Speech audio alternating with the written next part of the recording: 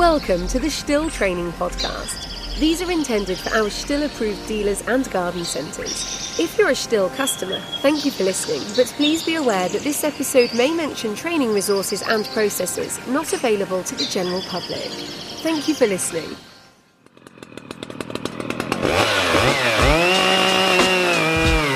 Welcome to the Still Training Podcast.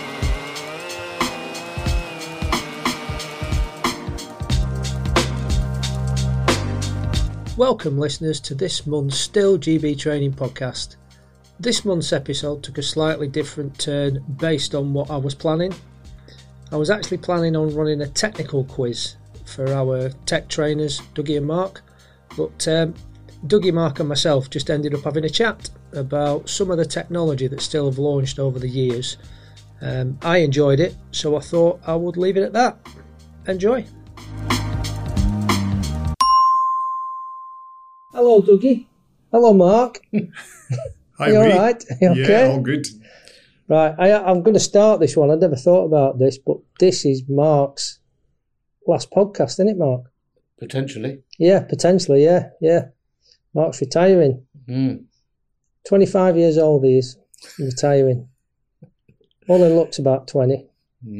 Whereas Dougie... We can bring him back as a guest speaker. Yeah, we can do. Yeah, we can try that. Yeah, Okay. we'll bring you back as a guest speaker. Yeah. Bring back the good old days. Yeah. So, thanks for joining us, fellas.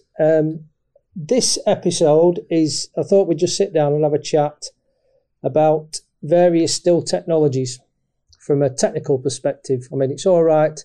Me and my colleagues chatting away about M-Tronic and Still injection and fuel injection, and things like that when we're doing product courses, but it'd be good to get an insight of what it is and what it can do from a technical perspective. And you guys are the genii behind that sort of thing. Don't laugh. Let out with the bottle. Yeah. Thanks, Lee. That's a big introduction. There you go. Yeah, no pressure. No pressure at all. So you'll just have to excuse the squeaky chairs from time to time, folks. We're in posh chairs today. So start off, I think, with quite a common theme. M-Tronic gets talked about a lot. I think from the industry perspective, people know about it, but maybe don't have a thorough understanding of what it is and what it does. So does one of you want to take the lead and make a start? See, Dougie's looking at me. M-Tronic first appeared in about 2006 with the MS280i. I stood for Intelligent Engine Management, and it was a basic carburetor that used a solenoid valve to control high speed. Okay. So it had a conventional idle speed set screw and idle mixture screw, but a solenoid valve to control or replace, I should say, the high speed screw. Right. What does M-Tronic do? What are its benefits? Well, to put it bluntly, it's a fuel metering system, isn't it? It is a metering system in its purest form, which came in about 2010 with the 441, I think, was the first machine that had been. It was available with a standard carburetor originally, and then M-Tronic was an option. Yeah. And then we had the MS241, which came as the first wholly M-Tronic chainsaw. In the UK, there may well have been variants of it around the world. The difference between a standard diaphragm carburetor is that you're basically relying on airflow and somebody to to tune it for the right amount of fuel to enter the airstream to give you the right air fuel mix at the combustion. So what that meant was that a conventional carburetor relied on somebody who knew what they were doing to get the mixtures correct for idle, acceleration and top end speed. Yeah. So it doesn't run lean or rich or whatever. Can I butt in there just for the anybody who doesn't have any experience of this, because obviously this just isn't, even though we call it the Still GB Trainer podcast, for dealers, but there's non-dealers listening. You want to point out the difference between the adjustment screws and what they do? Well, you've got 3 screws on it. On a conventional carburetor, there's 3 screws on the side of the carburetor. One is the LA screw, which is German for airflow or something like that. I can't remember the exact LA what that means, but anyway, the LA screw. People will be googling it now. You know that, yeah. The LA refers to the idle speed, so it's a screw that directly acts on the throttle butterfly, and the throttle butterfly governs airflow. Mm-hmm. Okay, so when the throttle butterfly is pretty much closed, acting against the screw, you have idle speed. Yeah. When the throttle butterfly is fully open, you have maximum speed. So the LA screw governs idle speed. Then you have an L screw, which governs idle mixture. Okay. So the two work together. So you balance the idle mixture with idle speed. Yeah.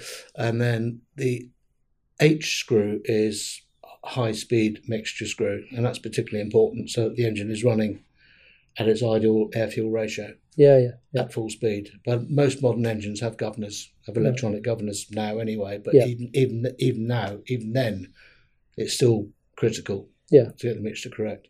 Okay, cool. Historically, top speed was governed by the fuel load. Exactly. So an over-rich mixture would keep the speed manageable. Yeah. And for somebody that did not know what they were doing, there was always the potential for seizure. Yep. If it was screwed too far in the other way, if there was too small an amount of fuel, and it became oxygen. Is that what we call too lean? Too lean, a lean seizure. It's possible to have a lean seizure created by an end user or someone that thought they knew what they were doing. Yeah. It's quite, especially with chainsaws in particular, it's quite easy when the performance drops. It's quite a common theme for end users to start trying to make adjustments like that, when really the first point of call will probably be your chain. Start losing performance, and the air filter, in the past, because I've still got some old 024, 026 with the traditional filter on before we got the compensator carburetors fitted, and where you're cleaning the air filter off a lot more often than you are nowadays. So sorry, I just thought I'd ask that. And you're right. I mean, it's been sort of said in the past that sort of ideal tuning would involve 2 people. One person to use the saw, another person to adjust the screws. Underload. Etc. And this is where M-Tronic comes in, because through the M-Tronic system and the solenoid valve, it's automatically adjusting the mixture across the rev range. So it takes out, dare I say, interference from third parties, let's say. Yeah. And there's still the potential for it needing to come into a workshop for maintenance and that, but it takes that gap in between of that, where maybe the user is a little bit unsure as to where they are. The M-Tronic does all that work for them, so any potential issues where they might have started fiddling around and adjusting the screws is completely removed, isn't it? And just winding the clock back 30 seconds there, Lee, you also mentioned the term compensator, which was a big improvement moving forward, and it automatically adjusted the fuel availability on the high circuit screw. So all of a sudden there was not the real necessity, because the fuel and oxygen balance never really got that far apart with the compensator system. So it affected the pressure on the control side of the carburetor, this compensator, because all of a sudden we had a connection that was no longer exposed to atmospheric pressure. It was now an internal connection. So the pressure changed as the filter became contaminated.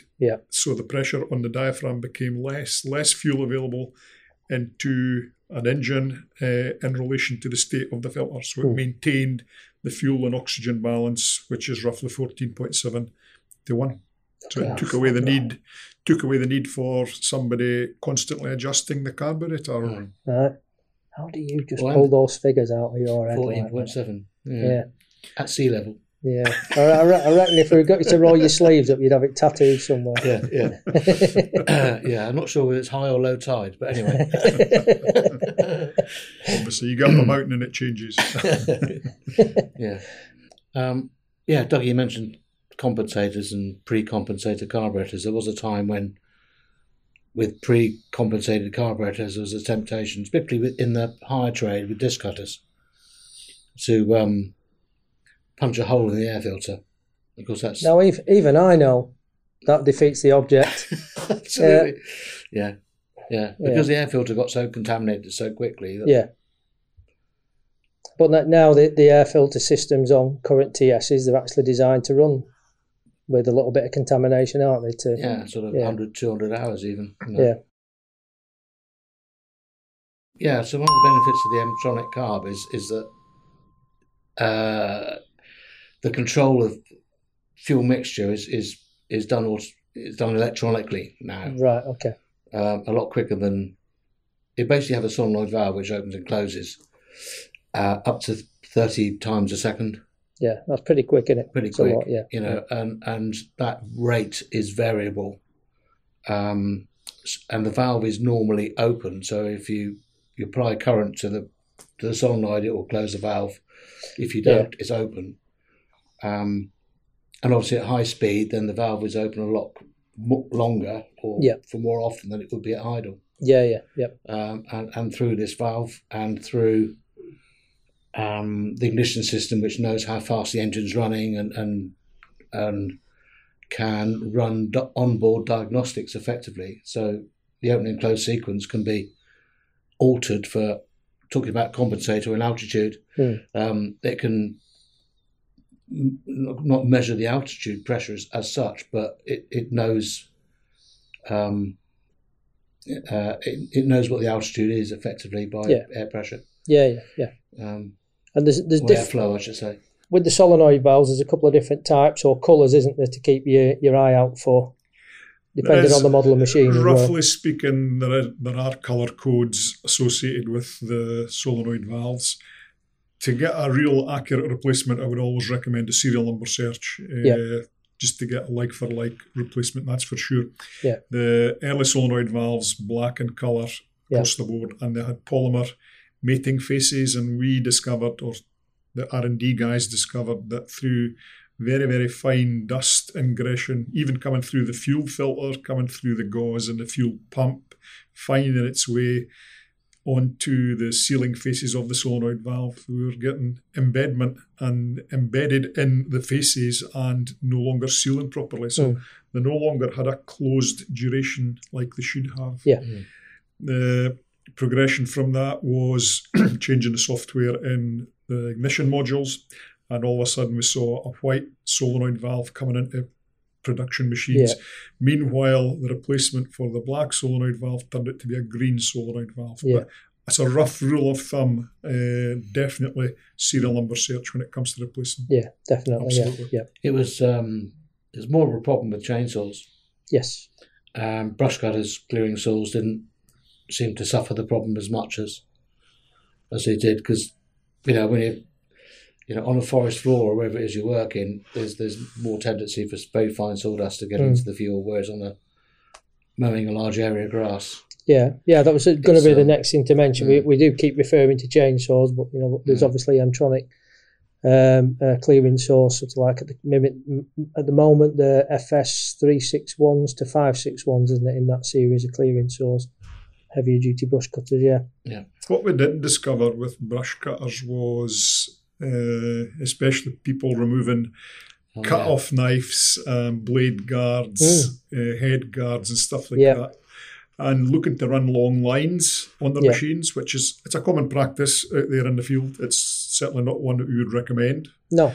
For machine preservation and self-preservation, third-party damage, stuff like that. However, the M-Tronic system did react to that, and all of a sudden it was no longer achieving high speed, temperature surge. M-Tronic system detected this, pour in more fuel, try and keep the engine safe, and the net result was there was that much fuel going in, it could not cope with the fuel, it could not combust the fuel it was receiving. Net result was we were seeing blocked up exhaust ports. Yeah. But then again, it's something that I'm quite passionate about when I speak with professional end users and the potential issues that come about extending your line, removing your guards, and these machines. We've been doing this for over 90 years now, haven't we? Or the guys in Germany haven't. And there's a reason why machines are made in a certain way for certain parameters with gearing ratios, etc. And that's to get the best out of the cutting attachment and the line. And there's only so much the line can take. There's only so much the cutting attachment can take. When you reach that boundary, that's when you need to start looking at metal blades and different types of cutting attachments. And I don't actually see it quite as often as I used to. Whether that's the implementation of the new style guards. We had the guards with the black strip. Yep. Where people used to remove the black strip and extend the line out beyond that. But now I don't see it quite as often as I did. And I know it is still a thing. I think it's something that as trainers we never miss an opportunity to hit home the folly of running long lines and the damage it can do to a machine. Yeah, but also the operator. I did an interesting couple of little video snips where we deliberately, in a managed environment, I might have to say, people, we took the guard off and ran the line at the appropriate length and measured the engine RPM. Then we extended the line by, I think it was maybe inch and a quarter, and then measured the engine RPM again. And we videoed this and recorded it. And there's a massive difference in what the engine where the engine RPM can get to when you've extended the line, and that in turn, results in a machine, not just a still machine, any strimmer, petrol strimmer, really, it affects it and it increases the vibration load because you're in that mid-range area where you're hitting the peaks of the vibrations. The machine vibration. There's another aspect to that, and that is that you have a centrifugal clutch. Yes, yep. And the centrifugal clutch relies on RPM to grip. Mm-hmm.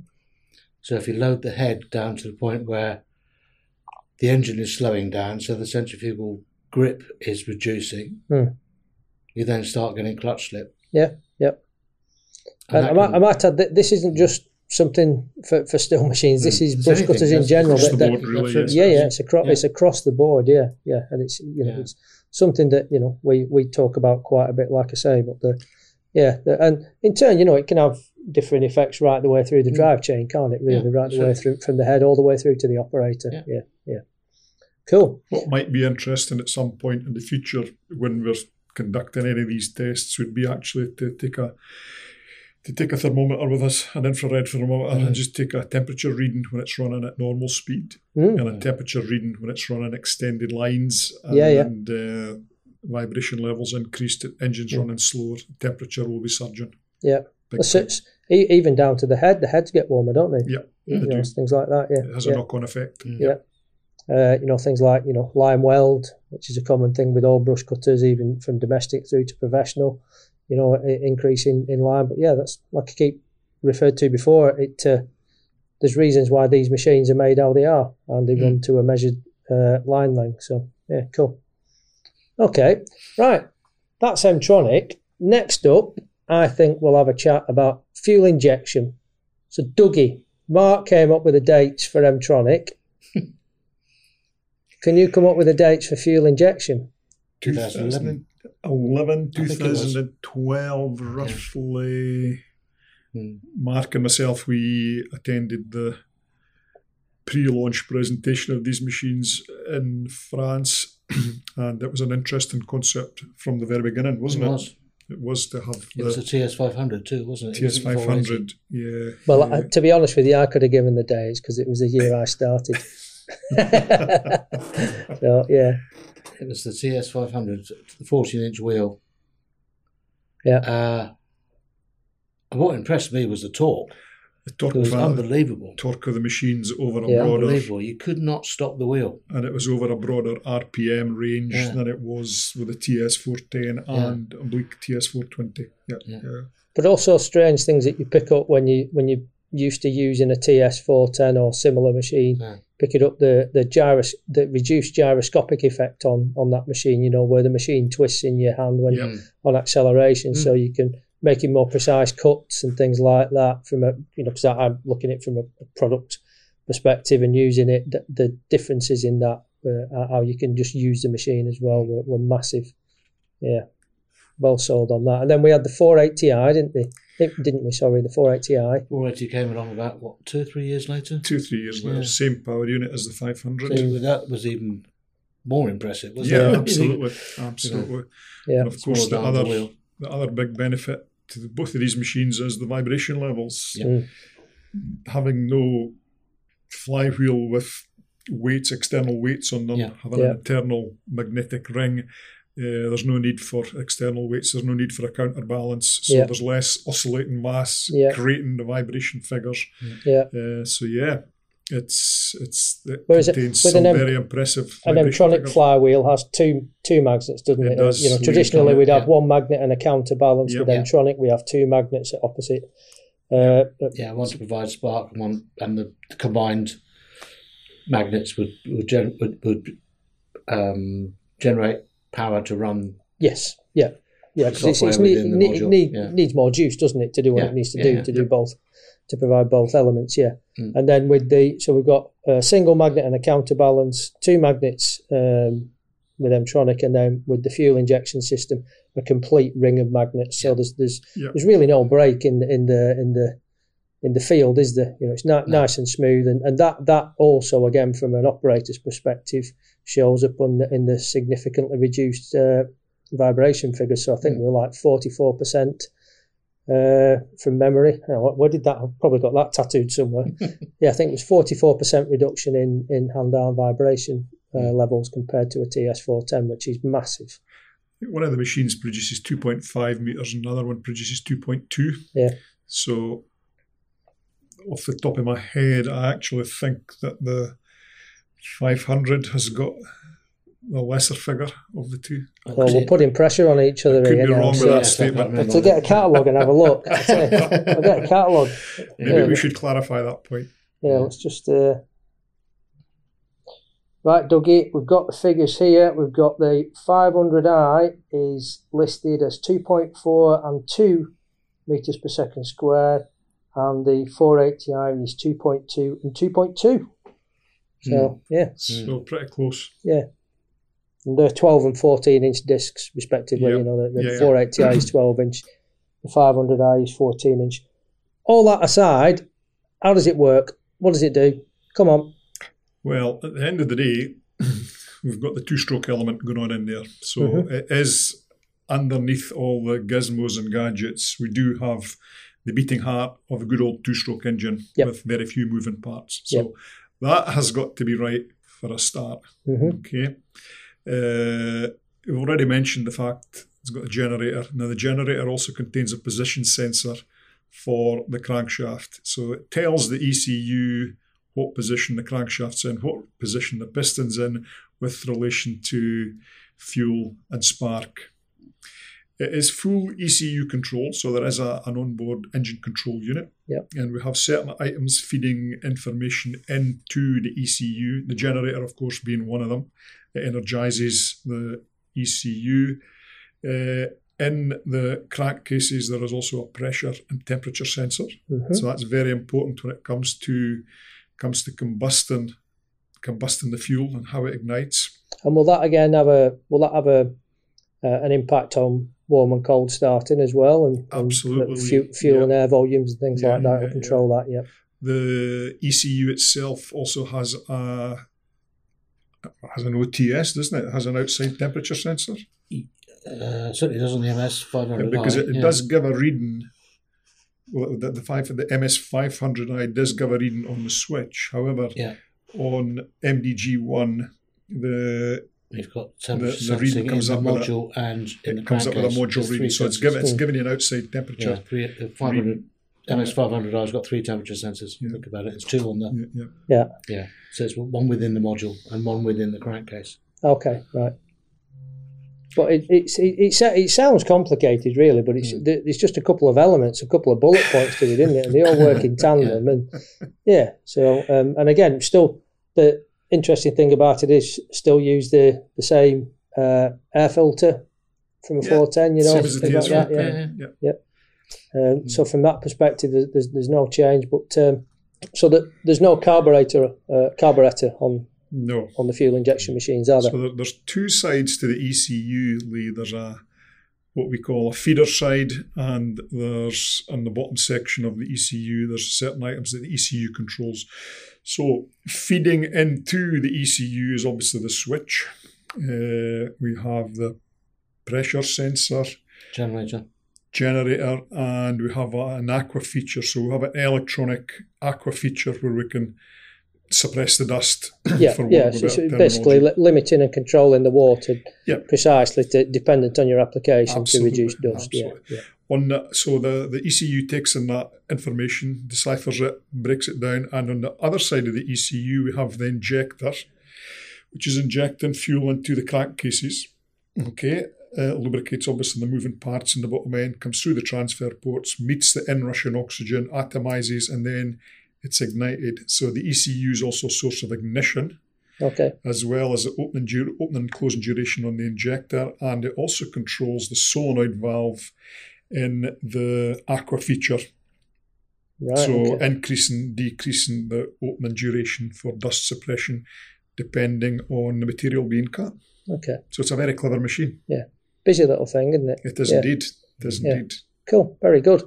And so that was on the obviously the 480i and the TS500i, and then we've obviously brought it into the folding chainsaws with the MS500i, which was is a bit of an industry changer, isn't it? It seems like it's been around a while now, but it's still exciting people, and there's still a lot of people out there haven't tried it. We recommend that they should, because it's like I say, it's a game changer. Yeah, it's impressive to use. As is the 480, the MS500, they really are both impressive pieces of equipment. Yeah, I mean, with the MS500i in particular, I don't know whether it's appropriate to say this, but if there's ever a chainsaw that pick up and when you're using it, it makes you giggle and smile, and that's the one, isn't it? So, yeah. Cool. All right, gents. Well, I think that's enough for now. I'm sure at some point we'll ask Mr. Mark back for as a guest speaker, and Dougie will be having to put up with me for the foreseeable future. But no, thanks very much for your time, gents. Okay, cheers. Pleasure. Thanks, Lee.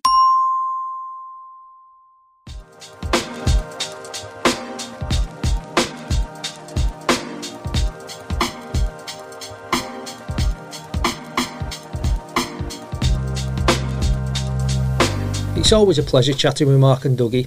That was a really cool insight into some of the technologies still have implemented over the years to keep us at the forefront of product development.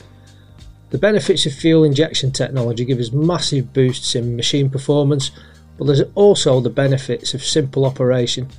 There's no carb, instead we have a fuel pump, so the need for full choke, half choke, cold and warm starts is a thing of the past. And don't forget those reduced vibration levels. M-Tronic is a fully electronic engine management system which regulates the ignition timing and fuel metering. M-Tronic manages external temperatures and fuel quality amongst other things to achieve constant optimum engine speed. We do have a carb with M-Tronic products, but they are fitted with a solenoid valve for precise fuel metering. And we mentioned a slightly older development, but still very relevant, the compensator carb, which keeps a constant air-fuel mixture even when the air filter becomes increasingly contaminated through use. I'm going to wrap up now by saying what a pleasure it has been working with Mark over the years. He's an encyclopedia of still knowledge, and I will miss him massively.